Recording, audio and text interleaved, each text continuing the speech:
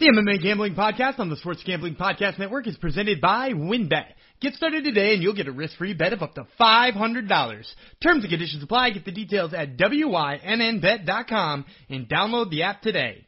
We're also brought to you by Coors Light. When you're sweating out your bets, make sure to grab a mountain cold refreshment. Coors Light is cold lagered, cold filtered, and cold packaged. It is literally made to chill. We're also brought to you by PropSwap, America's #1 app to buy and sell sports bets. Use promo code SGP on your first deposit and receive up to $500 in bonus cash. That's PropSwap.com, promo code SGP. And finally, we're also brought to you by the SGPN app. That's right, we've got an app now. Make sure you download it, get all the updates. Just enter SGPN into the App Store or the Google Play Store and download today.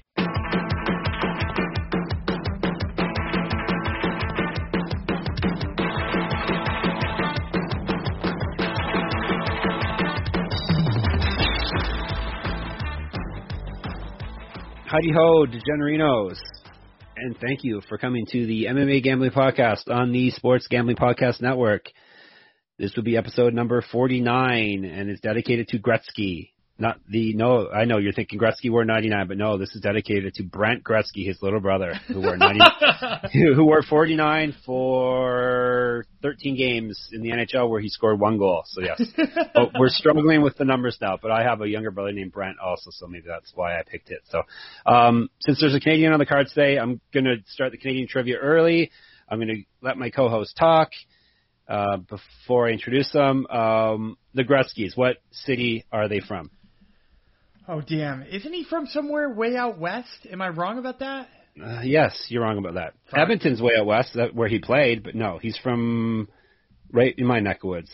Is he's a Toronto? No, he's from Brantford, Ontario. Yeah, I almost said that. Yeah, which is where the telephone was invented. It's where my mom was invented. Is she born there? Yeah, my mom was invented in Brantford.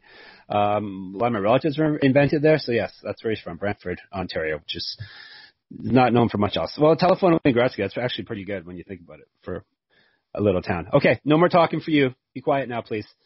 This is my time to shine. And who would I be, you're asking? I would be Juicy Jeff Fox, the host of this show. I picked up the Juicy moniker a few weeks ago. I've stole it off of a gentleman who got himself faceplant knocked out. So when he was asleep on the canvas, I stole his nickname. So I am the Juicy one now, Juicy Jeff Fox. You may know me from such other places as the Sports Gambling Podcast website, where I write and edit, and MMA-manifesto.com, where I write and edit. I'm pretty consistent that way. Make sure you pop on that site right now and enter our pick'em contest at the very least. You can win free stuff. Who doesn't like free stuff? $50 gift card to wherever you want, courtesy of the good people at Sports Gambling Podcast, but it's on my website, MMA-Manifesto. Make sure you are subscribing to our MMA Gambling Podcast. Since I'm giving you orders early in the show here, make sure you subscribe to our specific feed just for the MMA Gambling Podcast. That would be appreciated, because eventually we'll just be on that feed. What else should I tell you to do while you're at it? Pretty soon, very soon, you're going to be seeing our MMA picks on the website via TallySite. TallySite has added MMA to their list of sports, and so we will be held accountable for our picks on there. We'll show exactly who we picked and how we are doing with our picks. So hopefully we stop being the mediocre boys. So, but that starts with this week's show, which someone just told me after it's a horrible, horrible fight card. So we'll see how horrible it is. One issue with it is usually we would like a fight card like this because it's 2 heavyweight fights at the top of the card, but the key word there is heavy, not chunky. We like chunky. These are not chunky fights. These are heavy fights. But regardless, let's introduce that guy who I let talk earlier, my associate host. I think I called him a co-host, but he's an associate host. You may know him from such places as the Top Turtle MMA podcast or the Prelim Primer podcast, lots of P's there, or Sports Gambling Podcast.com or MMA-Manifesto.com, or maybe you know him personally. Maybe you know him from wherever he hangs out in whatever part of the United States he may live in. I'm not going to dox him here, but what can I tell you about him? Before he became the toughest man in the world and the greatest purple belt in the world, yes, and the greatest practitioner of the Gogo Plata, he was the greatest college baseball pitcher of all time, whose senior season ERA is, let me check don't pull this that again. Up. 8.04 was his ERA in his final season of college baseball. That would be Daniel Gumby Vreeland. Hi. Ooh, you had that on tap. I do. I do my research before the show. The senior season ERA was not good.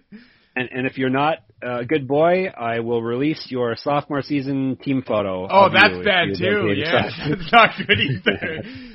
I actually think the ERA is lower sophomore and junior year. It was. Yeah, it was. And then I think it's because they started putting me in actual situations where I would need to try to succeed. Whereas before, like when you just throw me in relief in a 20-2 blowout. Nobody's even swinging anymore. I'm pitching against reserves. And then they started giving me starts and stuff, so that was their problem. Yeah, they should have never done that. Considering you were never a pitcher until you played college baseball, right? Yeah, I threw one inning in Little League one time. And then I got to college and got cut as a catcher because I was a very bad hitter. And so I got cut as a catcher, and then I tried out again second time as a catcher.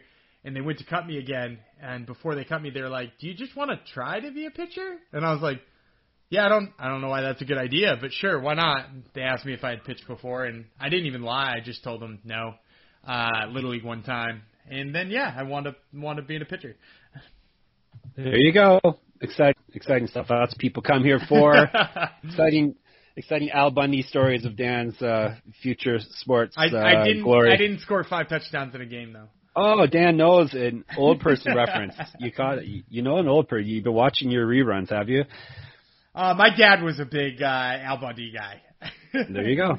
See, every week, every episode, I get a little bit more of Dan revealed. I like he lets a little bit more secrets come out, and eventually, we will know all that there is to Dan. Hopefully, we won't find out what else is on his phone, but we'll find out more of what's going on in this man's life. Do you want to talk about Tough? Did you watch Tough? No, I'm 2 episodes behind now. I know that sounds fine. Crazy. Work. No one wants to hear it. Yeah, it's being crazy. But I do know Dustin Lampros is supposed to fight, and I'm going to officially be 2 predictions behind. So the previous week, I had the knockout prediction. I'm also going to say Dustin Lampros wins, and I'm going to say by decision. So both those decisions are sitting right here. If you guys are listening at home, you might know I'm already wrong on both of them. You might know I'm already right on both of them, but guess who doesn't know either? Me and Jeff. I don't even know who Dustin Lamppost is. Or Dustin Lamp. Is it Lamppost or Lamb Roast? Lamb Roast. So you're roasting a lamp? Yep. Yes. Lamp Roast. Wow. Yes. And he fights out of Florida, but he was Shamrock FC guy, if I'm not mistaken, which is a local promotion that used to fight on a site that shall not be named that I might used to have worked for. Oh, Dan doesn't want to throw shade at a site that he used to work for. I think he's got some beef. He has beef with his upcoming fight card too, I think. I do a little bit. All right. There's beef on it, just not our kind of beef, like muscular beef. We like the chunky beef. But all right, before we get into it, let's tell you about WynnBET. We do like WynnBET. WynnBET is bringing you the action of real sports betting with the Wynn Las Vegas experience. Get in on all your favorite teams, players, and sports games. Generous promos, odds, and parlays are happening right now at WynnBET. Get started today, and you'll receive a special offer of up to $500 risk-free sports bet. Terms and conditions apply. Get the details at wynnbet.com and download the app today. All right, so the card in question is UFC. Let's see all the different names we can name this one. UFC Fight Night Gane versus Volkov. It should be Gane or Gane since he's French. It should be Gane. It should be Cyril Gane, but it's like Cyril Gane. Everyone calls him, right? I believe it's Gane. Yeah. Yeah, it shouldn't be. I'm going to tell him. Next time you interview him, tell him it should be Cyril Gane. I'll let him know that his name is not as French as he thinks it is. Exactly. He's fighting Alexander Volkov, who also is not French. He's actually as Russian as he sounds. He is quite Russian as he sounds. All right. This is also known as UFC Fight Night 190, UFC and ESPN Plus 48. And we're probably going to call it UFC Vegas 30 because that's the easiest thing to put in headlines and whatnot. So this goes down to UFC Apex as per usual. You might think it's in Las Vegas, Nevada, but it's really Enterprise, Nevada, if you want to get technical about this stuff. And it is like a Saturday, June 26th. It's actually an early one, which probably is good with all the sports going on nowadays and playoffs and whatnot. With the Phoenix Suns 2 wins away from the NBA Finals and the Montreal Canadiens 1 win away from the Stanley Cup Finals, things are coming up Millhouse in this household. So it's probably good that they are playing in the afternoon when there's should be less, fighting each other in the afternoon when there should be less competition on TV. So it starts at 4 p.m. Eastern for the main card, 1 p.m. Eastern for the prelims, both on ESPN Plus. We're down to, 12 fights? 13 fights? 1, 2, 3, 4, 5, 6, 13 fights. We had flyweight belt between Tim Elliott and Sue Mudaerji, who... Do you spell his name with one word or two, Dan? I see him. I think some people spell it one word and some still have it 2 words. When I type it, I put 2, but I saw the UFC has been using 1 lately too. So no good answer for the Americanized version of the Chinese name. Exactly. No, I think I saw on his Twitter he's using it all as 1. So maybe that's where I will go in the future. But regardless, he hurt his knee. He got a boo-boo. Actually, more than a boo-boo. He needed surgery, it says. So that fight has been scrapped, but we have a really stellar 13 fight card here, right, Dan? It's not that stellar. And here's the beef I have with it too, because you mentioned beef earlier.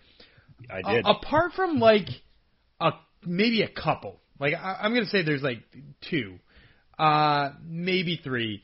Most of the guys on this fight card too are not even guys where you could be okay, well, they're not top 15ers yet, or they're not, relevant in the title picture, but they're, unknown commodities where they're, interesting and, we could find something out about them. It's, not those guys. It's, Yancy Medeiros, who we're going to talk about in the first fight, who's fought 8,000 times. We know everything about, Charles Rosa. While I like Charles Rosa, again, he's fought 100 times in the UFC. We know everything about him. Michel Prazeres, who we've seen 1 billion times. We know everything about him. Tim Means, we've seen 1 billion times. Andre Fili, we've seen 1 billion. So it's just a lot of guys who we know a lot about, and nobody's thinking about hardly any of those guys I mentioned as being they could turn their career around. No, it's true. When I was breaking down, fine. I'll let everyone know. I actually do production. It might not sound like it, but I do pre-production, and I look up all the info on all these guys and gals before I break down the fights, and it helps me make my stellar picks that I'm hitting 55% of. There's a lot of I do the one side of the fight and I'm not picking this guy. He's his recent history is horrible. And then the next side is just as bad. So it seems to be a lot of potential loser leaves town matches here. And not a lot of like Dan said, up and coming prospects or people that you can feel real good about their futures basically. There's a handful obviously, but not as many as we've come to be accustomed to. I also found it kind of hard to handicap. I'm sure I'm going to even flip on some picks as we talk here. I flipped on some heading after I did my research. I even changed my mind on a couple picks. So did you find it a hard one to pick also? Yeah, there's one I flip-flopped on about 7 times, including in the people who listen to me on 3 podcasts are going to love this.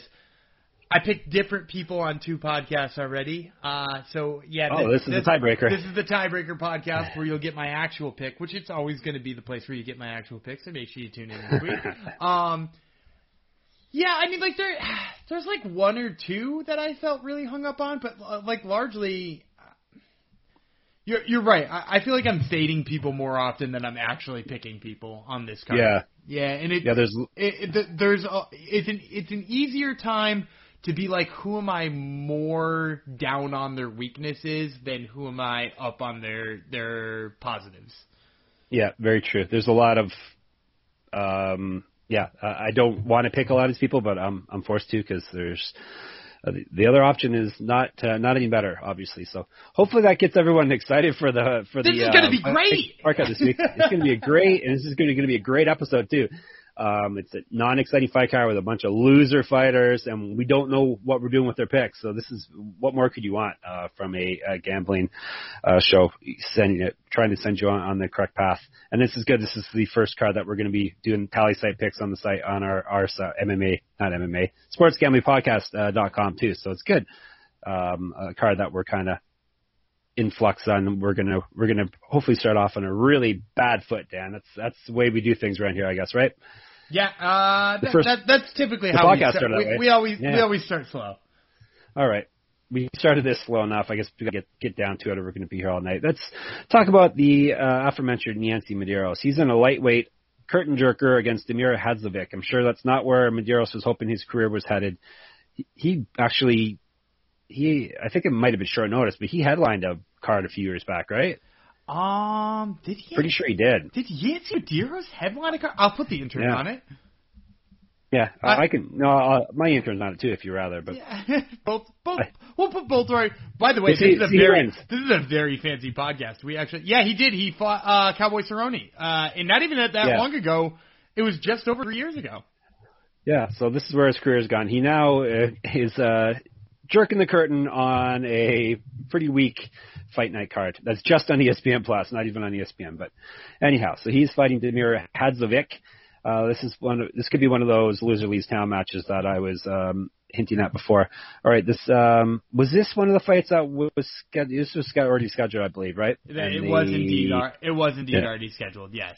Did we break it down? Do you remember? We didn't. I'm about to flip flop on the person who I originally picked. Really? So okay. See, I didn't remember that we. I have a whole spreadsheet page full of canceled fights, and it is stacked. Avila Stolarenko was one of those too. I did all the research for these people, and I've in like a haze yesterday, and or this morning, not realizing that I'd already done research on all these people.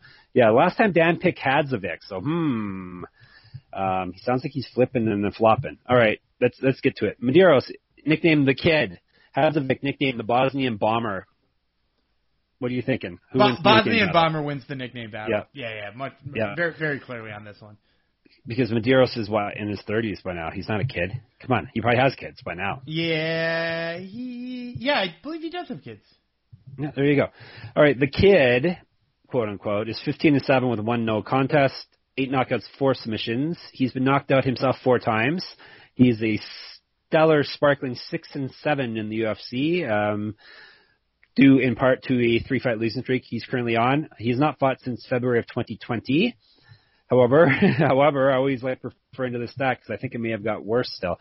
Fighters who have been off at least a year or more are now 37-31. So we're up to 54%, which is, it goes against all what common knowledge would be like, ring rust, it's gonna bite you. But apparently Dominic Cruz is right, and so is Gumby Vreeland, who says getting punched in the head frequently isn't good for you either. So you should probably take some time off. So anyhow, the Kid, like I said, 3-fight losing streak, February 2020. Before the UFC, he was in Strikeforce, where he's 2-0. He has the inch of height, 5 inches of reach. He's a year younger. He's a more active striker of the two. Active striker meaning he lands more strikes per minute than his opponent, than Hadzovic does on average. And he's at plus 120. Hadzovic, he bombs from Bosnia. He's 13-6 with 7 knockouts, 3 submissions. I think doesn't he live in like Denmark or Belgium or something though? I think Hadzovic, I'm pretty sure trains in Florida now, if I'm not mistaken. Okay, because I thought I saw there was some interesting. He used to live in Copenhagen, I believe. So, yes. There you go. That's probably in the, not to stereotype here, but that's probably the fleeing of Bosnia type deal. Yeah, it sounds like, which is kind of why the Bosnian Bomber makes me kind of cringe a bit when I hear that. But regardless, yes, he was born in Bosnia, raised in Denmark. So there you go. I represent both countries. I love both countries. Denmark is my home. It's Bosnia hardware, Danish software. So there you go. I'm sure everybody everybody wanted to hear about that. But that's Damir Hadzovic's backstory, in case you need to know that. 13-6, 7 knockouts, 3 submissions, 3-4 in the UFC, also sparkling. 0-2 over his last 2. He got subbed his last fight, which was way back in March 2020. So basically, that's the wash here. We can't really take that out of the cage stat in effect because they both went out of the cage. Striking stats in his favor, -150. I'm going Medeiros too, which I think is where you said you're headed to. Yeah, and you know what? When I taped the Top Turtle podcast earlier this week, which should be out tonight. If you're listening, you can go ahead and subscribe to that and listen to that as well. I actually took Hadzovic on that show, and then I talked with Benjamin Abrigo from the Fixed Fights podcast, who's co-hosting the Prelim Primer, which you could probably also catch later tonight if you want to just get a whole bunch of Gumby Freeland up in your ears. And he made a really good point. Hadzovic is a guy who kind of gets sucked into other people's fights. I think the first time I picked him, I was like, oh, he has the wrestling to take down Yancy Medeiros and control him if he wants to. But the thing about Damir Hadzovic is I just don't have any of the faith that he's actually going to do that. And Ben pointed that out as he was like, look, Hadzovic could do that. You're right.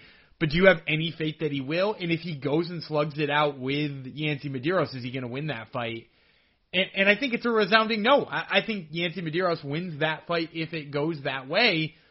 And the more and more I think about it, the more and more I think it's going to go that way. Now, I don't think Yancy's going to get him out of there, but I do think he's going to be, as you said, more active and active enough.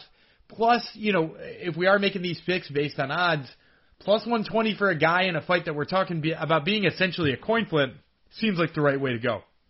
So you're saying his Danish software is faulty? I'm not saying anything's faulty. I am saying he maybe he likes to swing more than he ought to. He's a bomber, though. Come on. Hey, that's it right there. That's all you need to know.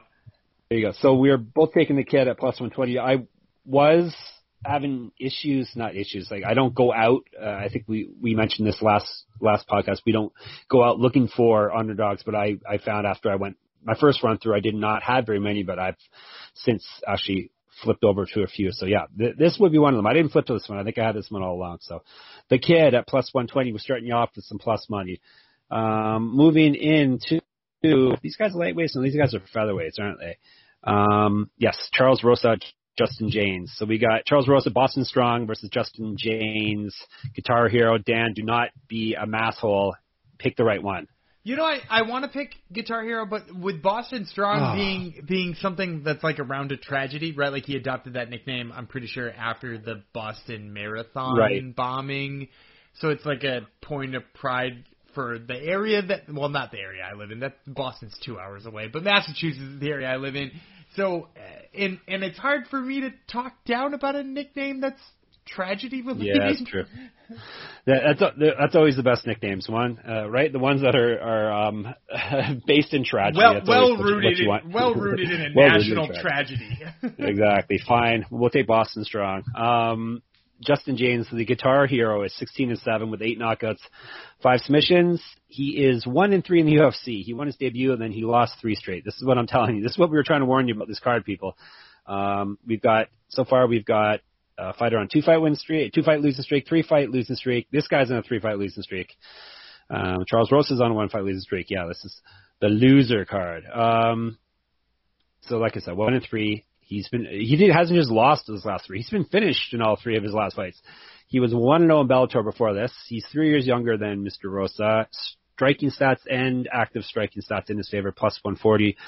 Mr. Strong Boston is 13-5 with 3 knockouts, 8 submissions. Both these guys are finishers, so that may be something you want to think of if you want to do a prop here. He's 4-5 in the UFC, 1-2 over his last 3, lost his last fight. 2 inches taller, 1 inch of reach. He's the superior grappler, both by eyesight and by the stats. Minus 175. Mr. Vreeland, over to you. Well, let me tell you this. First of all, you want a piece of bad analysis that you can follow along with. Did I just give you one? No, I'm about to give you one. So Charles Rosa. I thought I said something bad. No, not yet. Charles Rosa made his UFC debut in 2014. Do you know how many winning streaks or losing streaks he's had since then? Zero? Zero. He has alternated really? Back and forth? He has alternated wins and losses nonstop since 2014 when he first got to the UFC. I usually notice that. Thank you for picking that up. And he's coming off a loss, so there you go. He's going to win this one. But all joking aside, I am going to take Charles Rosa in this one.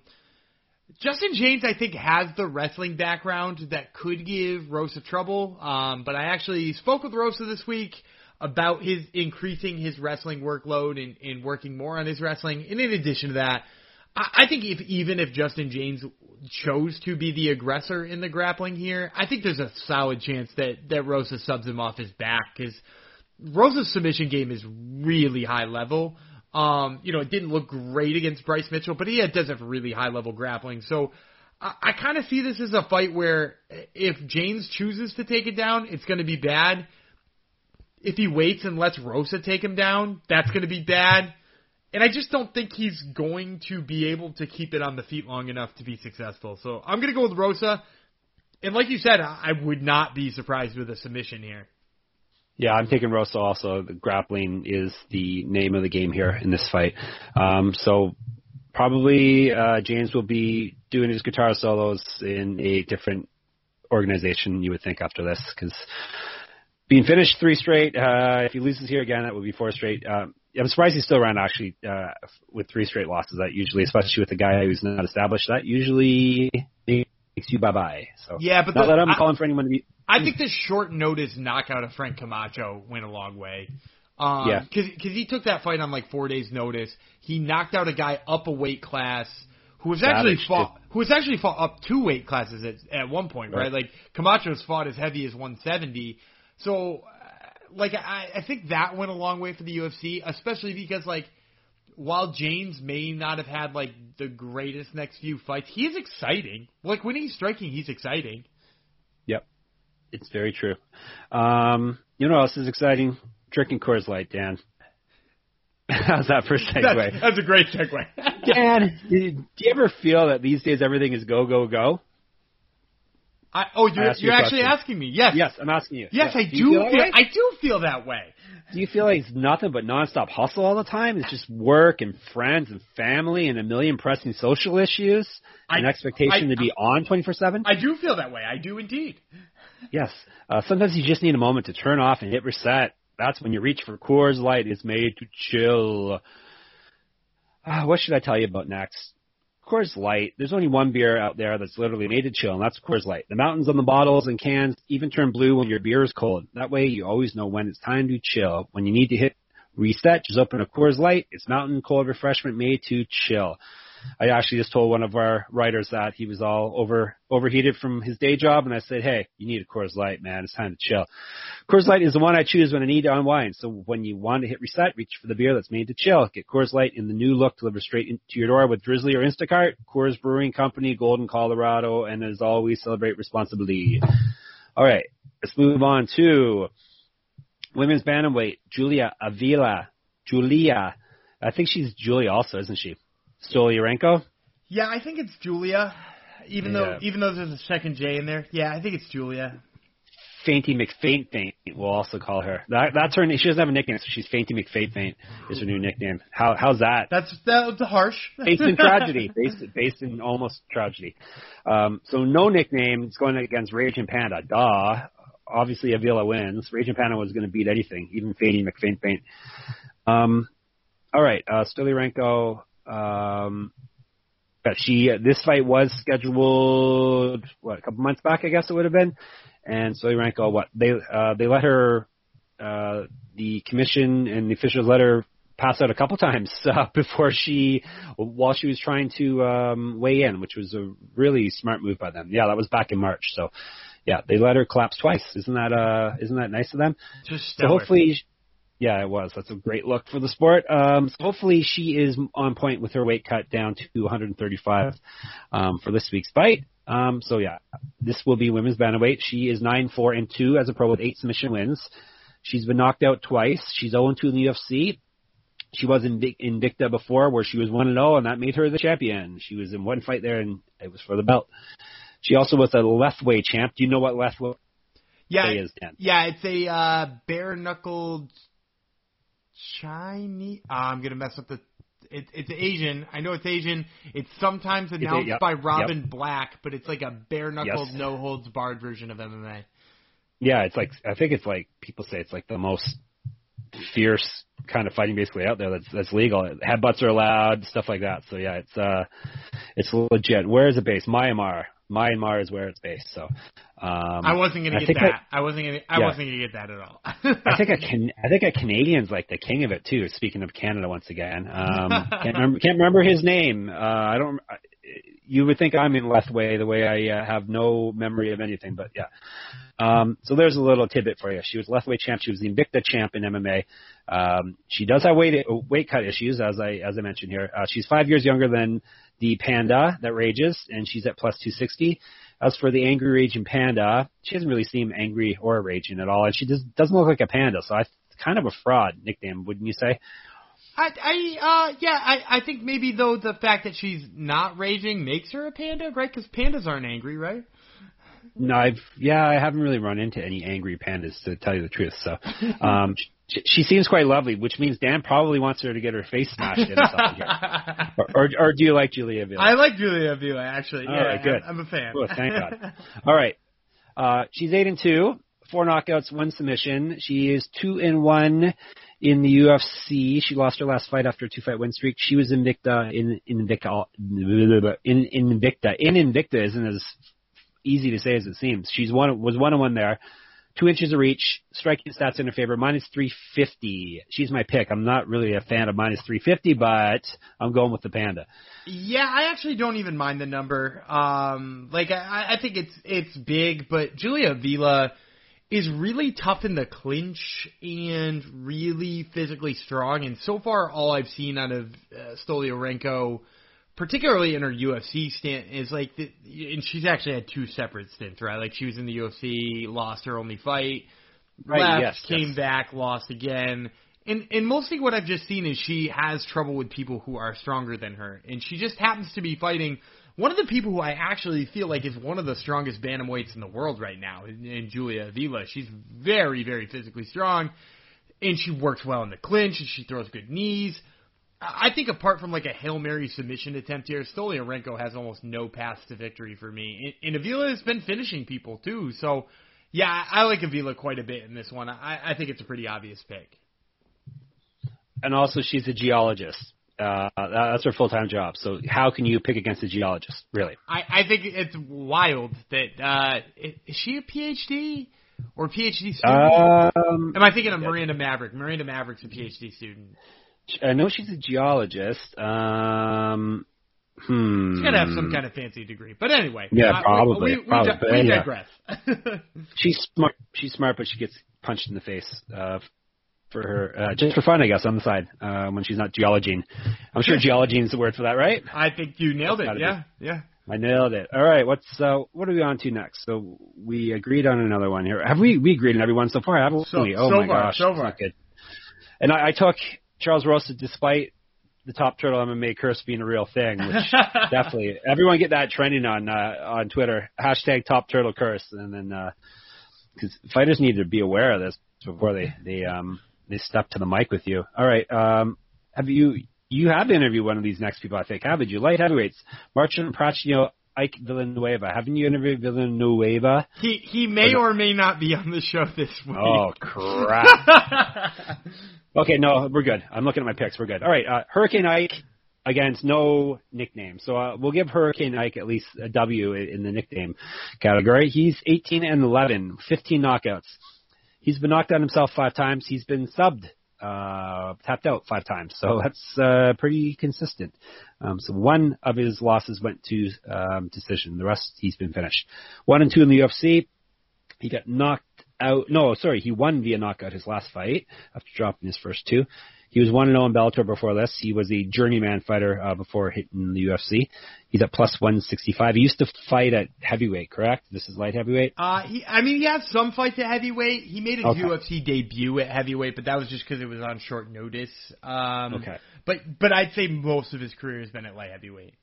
Is he a chunky guy? Heavyweight is very much. No, yeah. But yeah, okay.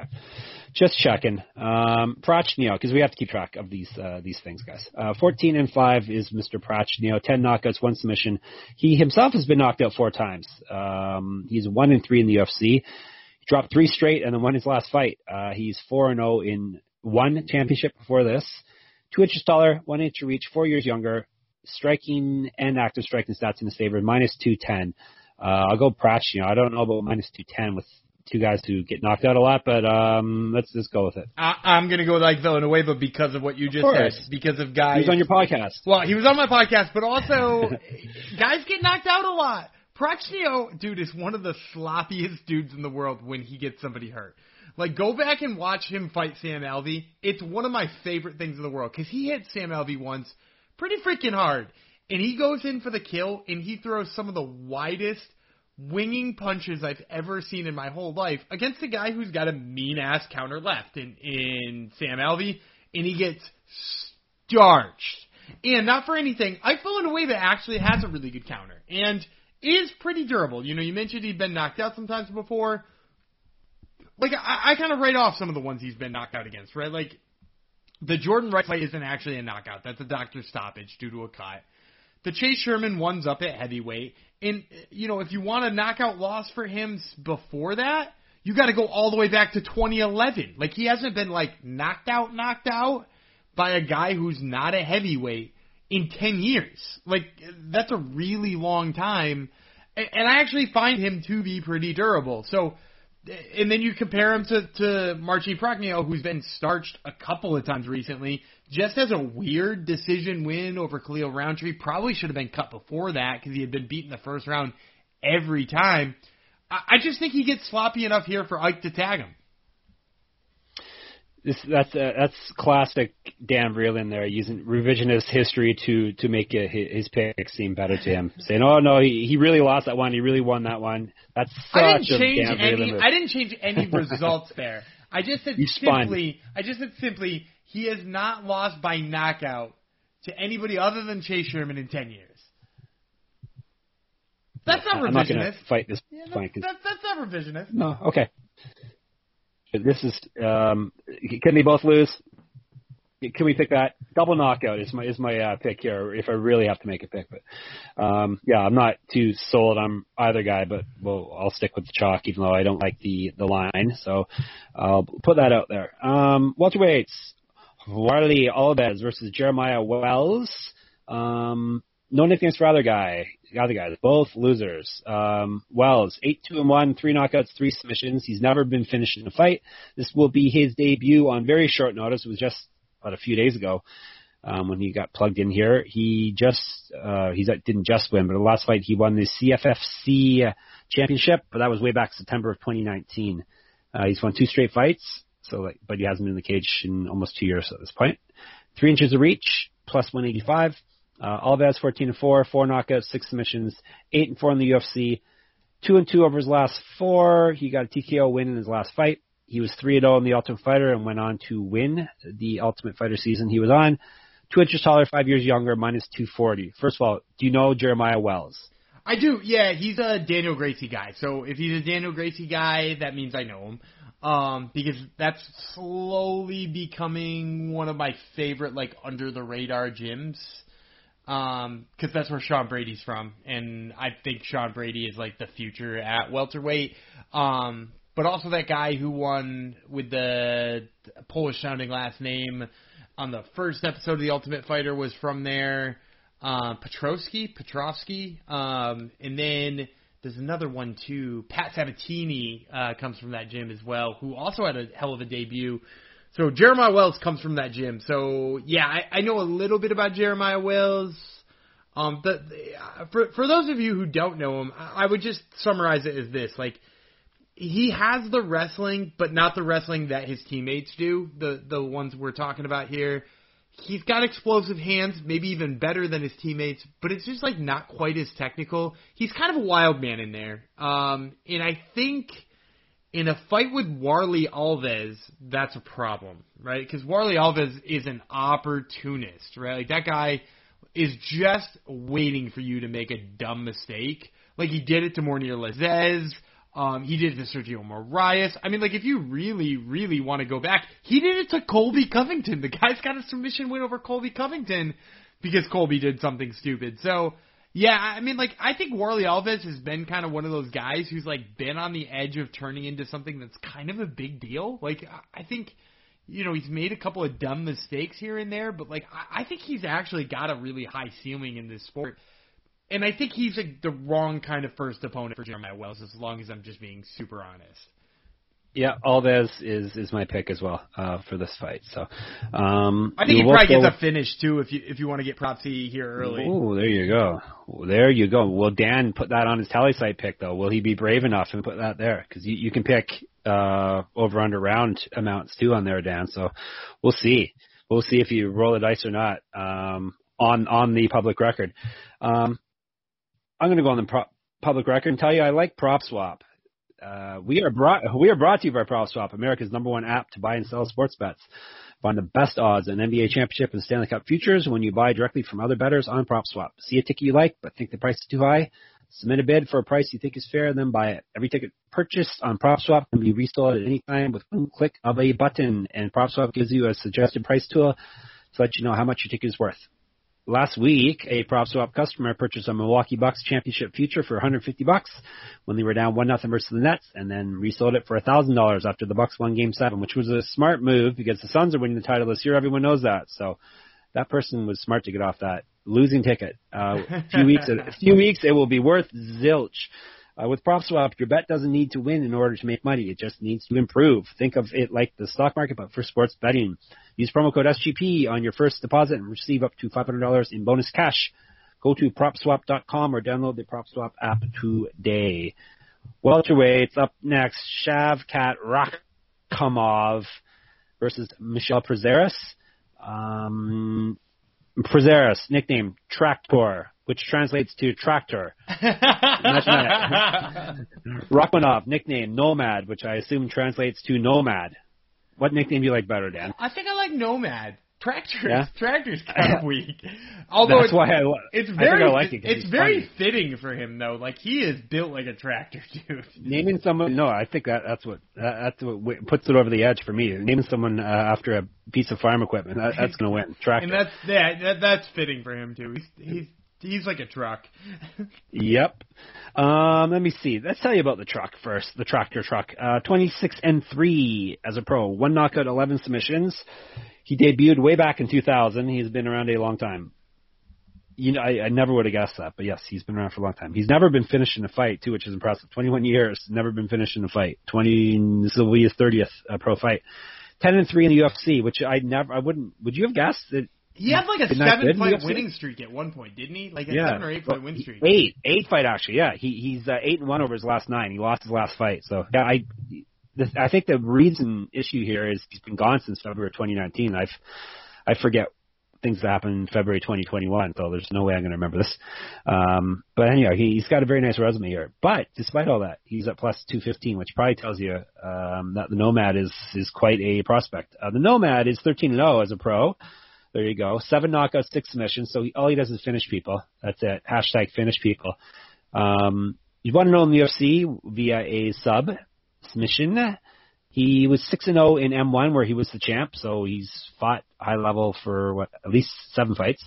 7 inches taller. Here's listen to these stats. This is the big thing that's going to put it over the edge. 7 inches taller, 10 inches of reach, 13 years younger than his opponent. Striking stats in his favor, minus 280. Yeah, he's. I'll take that, please, and thank you.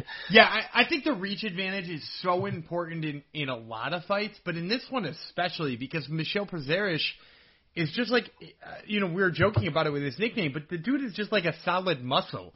And he's kind of gotten by on his career, in his whole career, just being the physically dominant guy, because he fought most of his career at lightweight too, right? Like he hasn't fought at welterweight very much.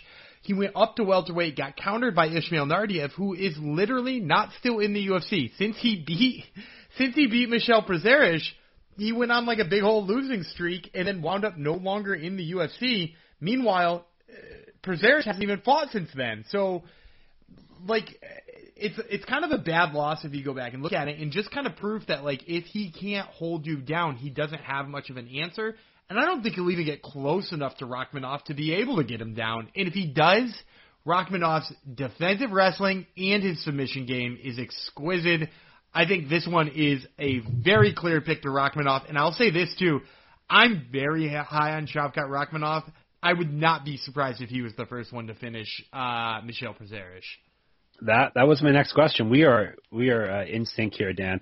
Synchronicity. I was going to ask you what you think of him as a prospect. Is he legit? Is he the real deal? He's one of my favorite welterweight prospects. The only one who I would say is a better welterweight prospect for me right now, and maybe you can't even call him one anymore because he's in the UFC's official rankings, is the aforementioned Sean Brady. Yeah, yes. Sean Brady. I love Sean Brady. I think Sean Brady is like a top 5 guy right now in a division that has like killers in the top 5. So, I think Shavkat Rachmanov is probably already top 15 too, and I think he's going to show it here. Dan loves Sean Brady. I do love Sean Brady. Do you think he's cute? I think he's got a very hideous back tattoo, but he is. He does. Yeah. It's not fun. He's not alone in the UFC. It's the realm of the hideous back tattoos. All right, let's get to our prelims main event. Light heavyweights, Kennedy Nzechukwu versus Danilo Marquez. We got a lot of Danilos, Demirs, a lot of Eastern Europeans on this card. Marquez. Oh, we're talking about nicknames. Marquez doesn't have one. Nzechukwu, African Savage, which kind of I find problematic, but I guess we got to pick that since he's the only one with the nickname, Dan. Yeah, and he's the guy who came up with it, so I think it's less problematic if he picks it, right? Yeah, I guess. But two white guys here saying, "Yeah, we're going with the African Savage." Yeah, but it just doesn't sound right to me. Yeah, maybe we should defer. Hashtag canceled. The podcast got canceled. Hey, I'm just reading what it says on the sheet. He says that's his nickname. So, and he's a big scary dude. I don't want to make him angry. Mr. Marquez, we'll talk about first. 11-2, 4 knockouts, 5 submissions. He's 2-0 in the UFC. He got a sub win his last time in the cage. He's an inch taller, 7 years younger. Striking and grappling stats in his favor. Kind of a kind of a small sample size. 2 fights for him, 3 for Mr. Savage. And he's at plus 100, so even money for him. Nzechukwu, 8-1 with 5 knockouts, 2-1 in the UFC. You're not. First of all, you're not laughing at how I say his name. I must be saying it properly. Then you're not. But I've given you a pass. I'm giving you a pass on this one because it ain't easy. It's Nzechukwu. Am I better than Shockwave would say it though? Right? 100% better than Shockwave would say. As long as I'm better than your other podcast husband, that's fine. I'll tell you about when we get to a name later. I'll see if you slaughter it as bad as he did this week. All right, we shall see. All right, 8-1, 5 knockouts, 2-1 in the UFC. He's won his last 2 fights after dropping his debut, a knockout win last fight. That was against Carlos Ulberg, who's a hella prospect. Right, yes. And he landed, because Nzechukwu took 150 punches to the dome in that fight, too. Yes. This is a short notice fight for him, though, so that's something to keep in mind. He's got 6 inches of reach, 3 times more active striker than Marquez, minus 125. But we'll let you do the honors here first. I'm going to take Danilo Marquez in this one. I really like Nzechukwu. I think he's got a lot of promise. He's younger, but here's the problem I have is his takedown defense is not that good. And he just so happens to be up against a guy who's really, really solid on the mat. I think Danilo Marquez does an exceptional job when it gets to the ground. I mean, if you look at that last fight against Mike Rodriguez, he really tooled on Mike Rodriguez on the ground. And I'm not sure there's much of a difference between Mike Rodriguez and Kennedy Nzechukwu on the mat. Nzechukwu got taken down 4 times by Darko Stojic and pretty much only walks out of that fight with a win because he got kneed in the balls 15 times. I kind of expect that Marquez is just going to put him against the fence, get him down, and probably submit him as quickly as he needs to. Yeah, he's definitely going to have to close the distance with, half a foot reach difference between the two. Here's the thing, though, about that, too, though, is I don't think Nzechukwu uses that reach as well as he could. Like, I'm not going to call him the Stefan Struve of the light heavyweight division, but he's got some of those tendencies where he fights more like a short guy than he ought to. And I think that's especially a problem against somebody like Marquez. Yeah, I'm going to go Marquez too. This was one of the ones I had a question mark against, but yeah, the wrestling puts me over the edge. Plus, I'll take plus money if it's a coin toss in my books. I will take the guy who has a clear path to victory and the plus money. So that wraps up the prelims. We will do, as we always do, the main card ad-free. But first, let me tell you about the SGPN app. Our own app. We have our own app, and it's live in the App Store and Google Play Store. The app gives you easy access to all our picks and podcasts. You get notifications every time a podcast drops, which is nice. Don't forget to download it, and if you do, throw us a kind review on wherever you download it from, and you'll definitely enjoy the app. I enjoy it myself. So there you go. Okay, main card time. Lightweights. Renato Moicano versus Jai Herbert. First of all, he's not really Renato Moicano. Did you know that? Yeah. Moicano is not his name. Yeah, well, Moicano means Mohawk in there you Portuguese. Go. Yep. That's his nickname. And he actually got that nickname as a kid because when he was a kid, he wanted to look tough, so he shaved his head into a mohawk. And since then, nobody's called him anything but Moicano. Yeah. So it's a Brazilian. Very thing. Brazilian yeah, thing. Like yeah. Shogun. Carneiro is his real last Shogun name. Rua. Yeah, actually, when he first came up, it was when he first made the rankings, it was in there as Renato Carneiro. Yeah. Well, there you go. He's fighting Jai Herbert, who's the Black Country banger. I think I'll go with that because Moicano does not have a mohawk, so it's false advertising. Herbert has for some fights. I think Herbert is fights. a banger from the Black Country, though. Yeah, and I didn't know what the Black Whoever Country, that is. I didn't know what the Black Country was until I interviewed him too, because I've also you interviewed him. I've interviewed both of these guys. Okay, yeah, he's from some part of England where apparently there were a lot of mills, and then now they call it the Black Country because of that. Okay. All right, I was getting worried that you interviewed him, but you interviewed both, so that cancels out the jinx, or something's going to happen to both of them, possibly, before the fight even takes place. So if this fight takes place, here's the stats you need to know. Herbert is 10-2 with 8 knockouts, 1 submission. He himself has been knocked out twice. It's the only way he has lost, actually. He's 0-1 in the UFC. He got TKO'd his first fight. He was the Cage Warriors champ before this over in the UK. 2 inches taller, 5 inches reach, 1 year younger, plus 195 if you like him. Mr. Mohawk, 14-4-1 with 7 submissions. He's been knocked out also 3 times. 6-4 in the UFC. He is 1-3 over his last 4. He's lost his last fight. Striking stats in his favor. He's also lands 3 times more strikes than Herbert. Grappling stats also in his favor, minus 250. This is another one I got question marks because I may want to get some big dog money, but I want to hear what you have to say first. I think that's silly. I think Renato Moicano's going to kill him. I think it's going to be not close. While I like Jai Herbert, Jai Herbert's chin worries me a lot because he was knocked out by Francisco Trinaldo, who, while is a big giant ball of muscle, go ahead and look back at his record and find the last time, Francisco Trinaldo starched somebody on the feet. You're going to have a tough time going back and looking for that. He also got knocked out by Reese McKee, who is, obviously infamous for his quick loss to Khamzat Chimaev. Jai Herbert, look, he can strike a little bit, but he loves to strike and he loves to, mix it up in there. And when he's going to hit with these guys who have power like Renato Moicano does, I think he's going to run into a lot of trouble. I think people forget Renato Moicano beat Calvin Kattar, and he beat Calvin Kattar in a fight that was just on the feet. He didn't try to out-grapple Calvin Kattar. He didn't try to do anything else. He just simply outworked him on the feet easily, almost in a similar manner to Max Holloway, right? He did it more with leg kicks, but, the 2 people who have outboxed Calvin Kattar are Max Holloway and Renato Moicano. So he's up against a guy here who's been knocked out by Francisco Trinaldo and lost a striking match to Francisco Trinaldo. Why would I not pick Moicano in his striking over the striking of Jai Herbert?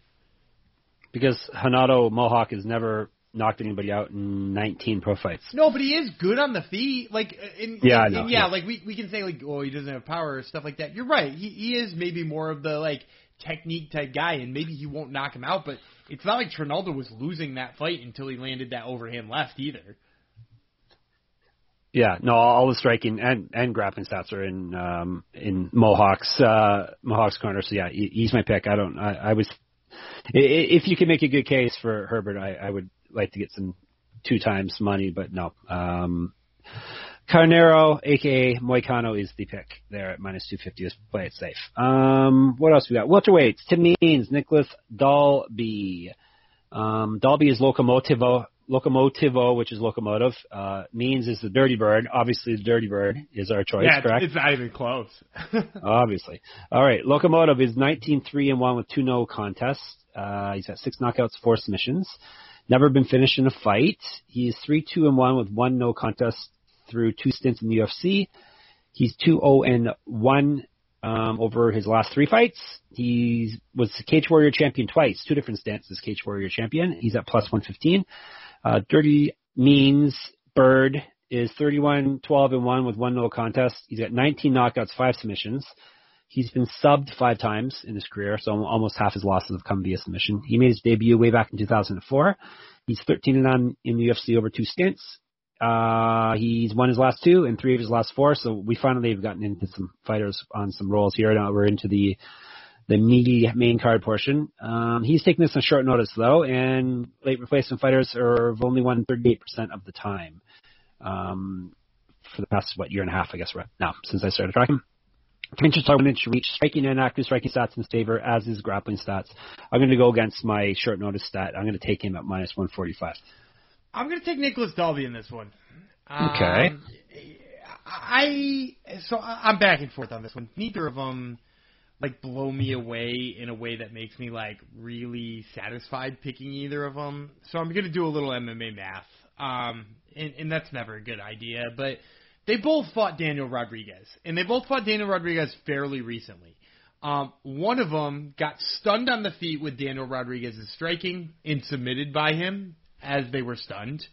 The other one stood toe-to-toe with Daniel Rodriguez in an absolute slugfest and won it on the judges' scorecards. And it was a close fight. It was a fight you definitely could have scored either way. But, one of them looked good enough and could stand in the pocket with Daniel Rodriguez to win a fight. And for that reason, you have to imagine neither of them are going to go with a different game plan, right? Both of them are going to slug. Neither of these guys like to wrestle.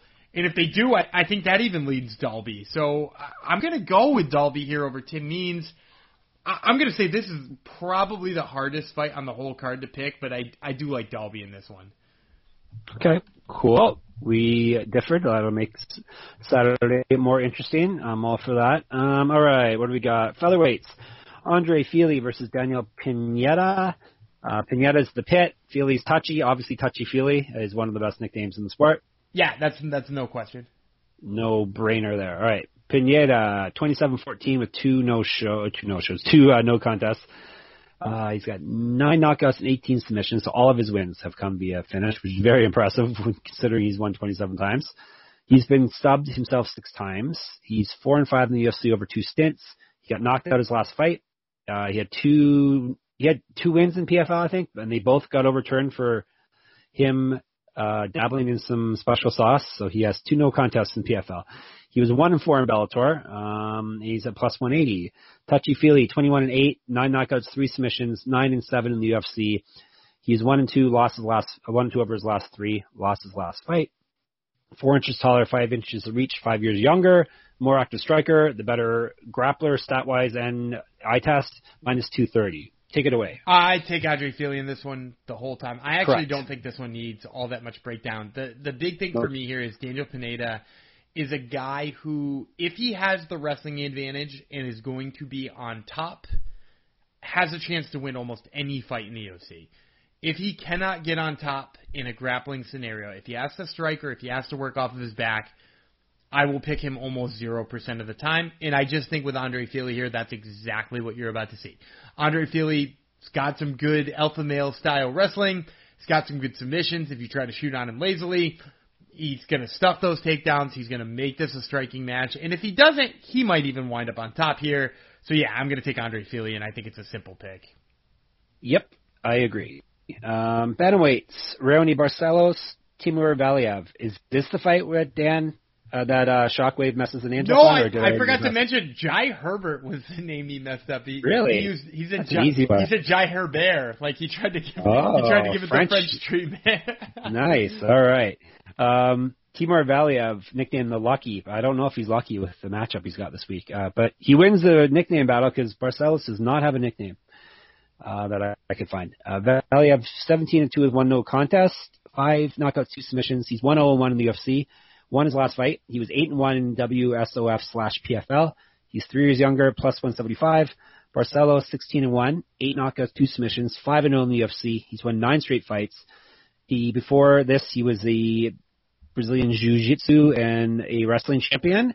He's got an inch of height over Valiev, minus 225, and he's got me in his corner also. I'm picking him. Yeah, I'm going to pick the Barcelos too. I will just say this, he's gone in there and beat guys who like to strike and put pace on him, despite the fact that, he is a little bit long in the tooth and getting a little older. I think he's built for the durability of a guy like Timur Valiev, who's going to come forward and throw like the kitchen sink at him early. And I think Valiev is going to wilt to that style before he does. Like we saw that a little bit with Sednar Magomedov, who he beat. And also just, while he hasn't maybe had the greatest run of opponents because, a lot of guys fell out of fights and stuff like that, he is supposed to have fought already Cody Stamann, Mirab Dvalishvili, Rafael Assunção. Like, Barcelos is a guy the UFC, I think, believes in, and I think for good reason, is he's very skilled, and I think he just weathers an early storm here by Valiev and cruises late in this fight. We are both picking Barcelos in this one. Valiev's getting a tough matchup. When it comes to our heavy, not chunky, co-main event and main event. I've flip-flopped on both of these. Have you flip-flopped on either of these with your picks? No, these two I've stayed. Oh, okay. Well, I've stayed mostly right on with these two. Actually, when these two got posted, I think I had the same picks as I do currently. I don't think I flip-flopped once on these. I'm pretty confident in my picks on both. Well, good. Maybe you can make me confident then. We've got Ovince St. Preux. There's a lot of French-sounding names on this card. Not very many. Just one Frenchman in the main event, but a lot of French-sounding names. And Tanner Boser. Boser is the bulldozer. Bulldozer Boser. It sounds better if you say his last name.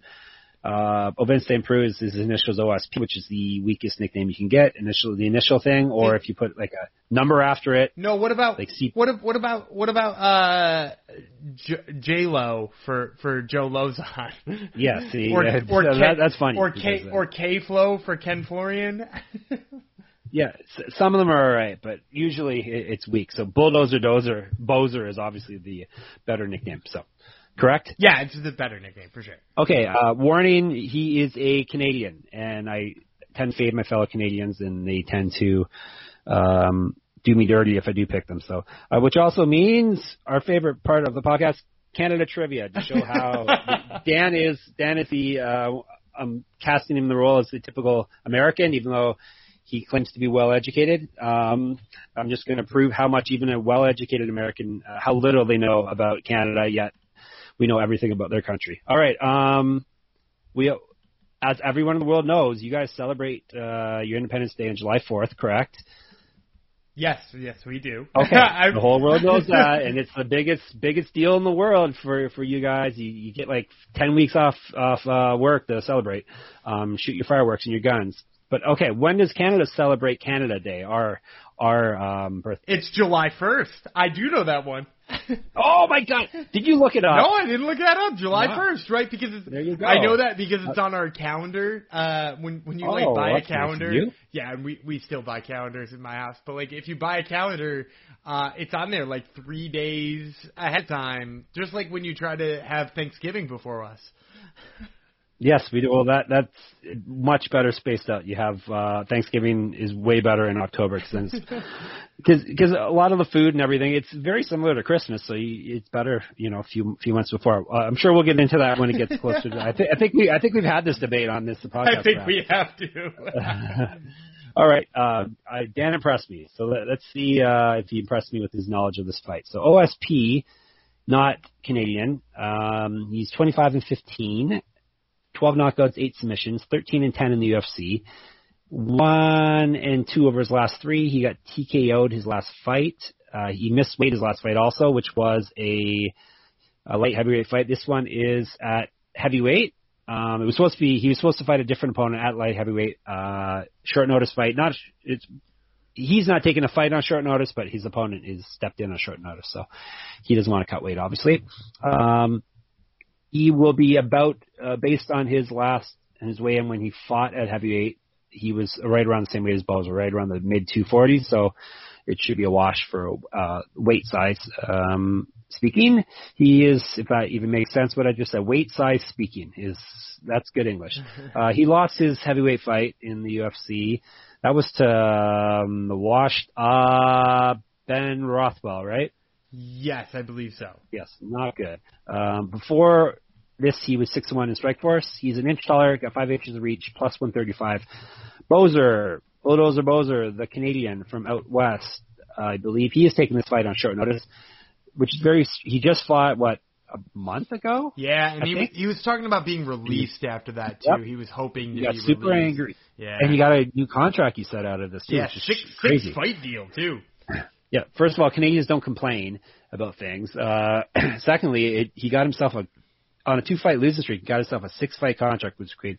It doesn't really matter how long these contracts are, though, because they can cut you at any time they want. But so basically, it's the longer it is, probably the worse it is for the fighter, because it's one-way traffic there. They can get rid of him, but he cannot get rid of them if he wants to until the contract's up. So regardless, usually when they get a new contract, though, you get a nice bump in pay, which is surprising. So they must still think highly of him, despite him being on a 2-fight losing streak. Overall, he's 19-8-1 with 10 knockouts, 2 submissions. He's 3-3 in the UFC. He fought June the 5th. I didn't even have to ask you. So we're talking 3 weeks, a little over 3 weeks, when fight night rolls around. He's 8 years younger, striking and active striking stats in his favor, grappling in his favor, stat-wise, minus 170. Let's see if you can convince me. I'm not going to tell you who I am flitting and flopping between. I'm not going to try to convince you, but I am going to tell you I'm clearly going to take Ovin St. Preux. There you go. That's why I flopped to. So yep, yeah, Ovin St. Preux. Yeah, I like Tanner Boser a lot, but I'm seeing a plus number next to OSP, which is first of all a weird one in a heavyweight fight. I actually think, despite the fact he's going up in weight, he's gonna look way bigger and possibly be heavier too. Not even just bigger, but heavier. Boser just had trouble with the takedown against Ilir Latifi. He's up against the guy who can hold him down like Ilir Latifi did, and has really good top game submissions and top game striking. He's got good ground and pound too. So, I think he's actually in more trouble if he gets taken down against OSP. You got the length that he's going to have to deal with. I mean, there's just so many alarms here for Tanner Boser. I think you just have to go with OSP, especially when you see the plus number. Yep, we are agreeing there. So there you go. So you made me more confident with my flipping and flopping. So even though you are 53% and I'm 55%, but who's made more money? Dan's lost more money. He hasn't made more money. He's donated less money than I have. Lost less. Put it that way. All right, main event. Another heavy, not chunky fight. Cyril Gane versus Alexander Volkov. French versus Russia, if you're into that jingoistic stuff. Drago, Volkov, and Bon Gamin for Gane, which translates to good kid.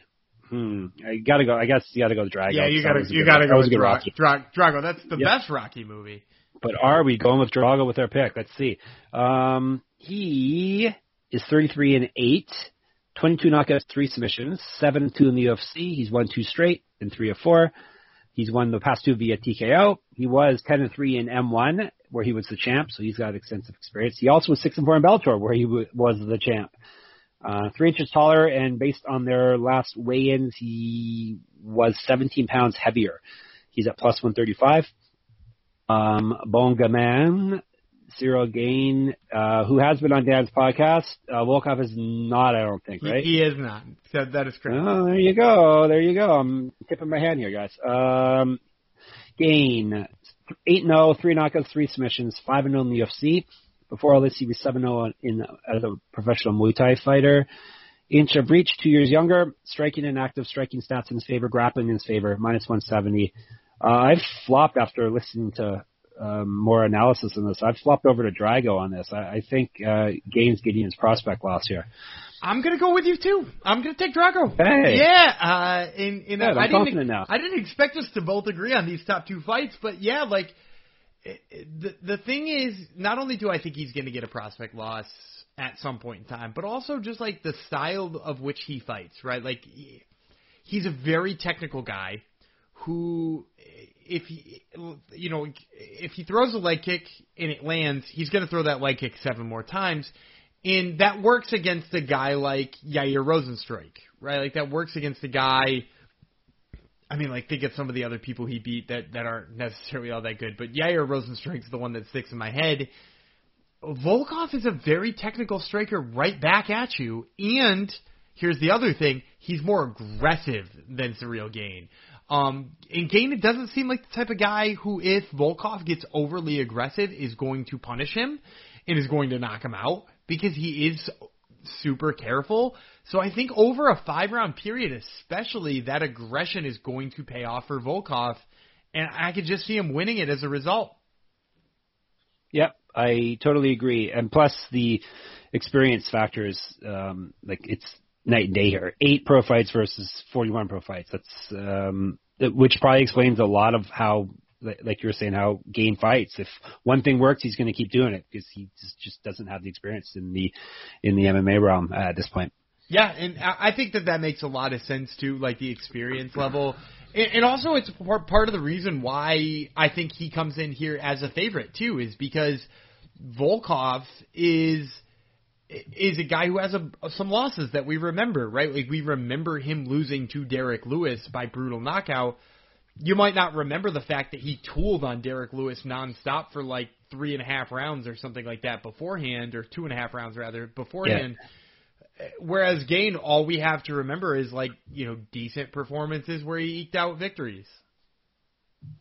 Yeah, and we're getting plus money here. I think Volkov's on a nice little run here too. He seems to be peaking. And despite all that experience, he's only 2 years older than Gane also, so it's not like he's a washed up dude. He's only 32 years old. So that is our pick. We're going with the evil Russian in this Rocky matchup here.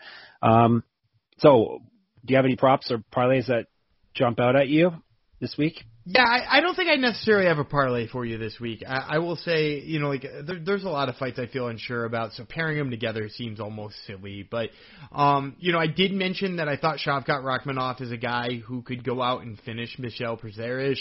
If you look at those odds, you can get him, and instead of, hovering around negative 300, you can get him at even money. To get a finish, which I like.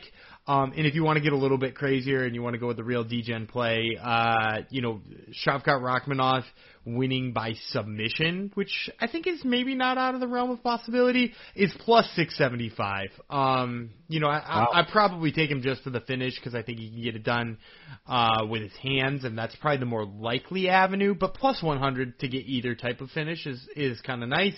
And I'll also take, I like Warley Alves to finish, Jeremiah Wells too. Him winning inside distance, also even money there. I'm not gonna get specific on the type of finish he gets here, because again, I think it could be submission or knockout, but even money on either of those two to win, you gotta like either of those. Yep.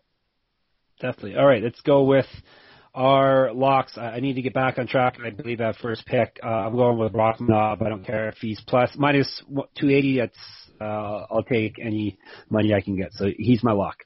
For my lock, I am gonna go with. I'll take Warley Alves. Yeah, he was my second choice. Yeah, and I'm kind of leaning. I'll tip my hand here too. I was kind of leaning towards Charles Rosa because the number's a little better, but Justin James does have that power, whereas Jeremiah Wells I feel like is just going to make a mistake. So I'll take Warley Alves. I think that's the safer play as far as a lock this week. And that does it. Anything else you think we need to tell the people, Dan, before I tell them all, give them all their homework? Anything else about this card other than it stinks? No, I think you nailed it. It stinks. All right, it stinks. All right, here's your homework. Go to MMA-manifesto.com, read all our articles. Dan still owes me 2 articles for this week, so he better get those in quick. Or he's not going to, wait a minute, I was going to say I'm going to withhold money from him, but no, that won't work. So yeah, get those articles in. Dan will have some preview picks for you to read if he has time. If not, that's not a problem either. We always have our pick'em contest, so go and find the pick'em contest, enter it. And my boss at the other job, Sports Gambling Podcast, is foot in the bill for $50 gift card to wherever you want. If you win it, listen to Dan's Top Turtle MMA podcast and Pre-Limit Primer podcast. And Top Turtle's got two guys Charles Rosa, and he's got Hurricane another guy Ike. Hurricane Ike. There you go. What else shall you do? Download our app, why don't you? Be a buddy. SGPN app is really good. You can even listen to this podcast on it. And subscribe to our podcast. Also, if you don't listen to it on our app, subscribe to it wherever you like to catch your podcast at.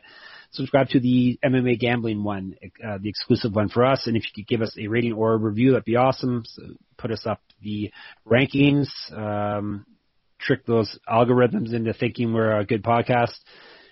What else? Let me think. Twitter, Jeff Fox Writer. He's Gumby Vreeland. Anything else I should tell him about, Dan? No, I think you got it all. All right, go Suns, go. So this is Juicy Jeff on behalf of Gumby Vreeland signing off. We will see you. Well, we won't see you. We'll see your eardrums on Sunday. Bye-bye.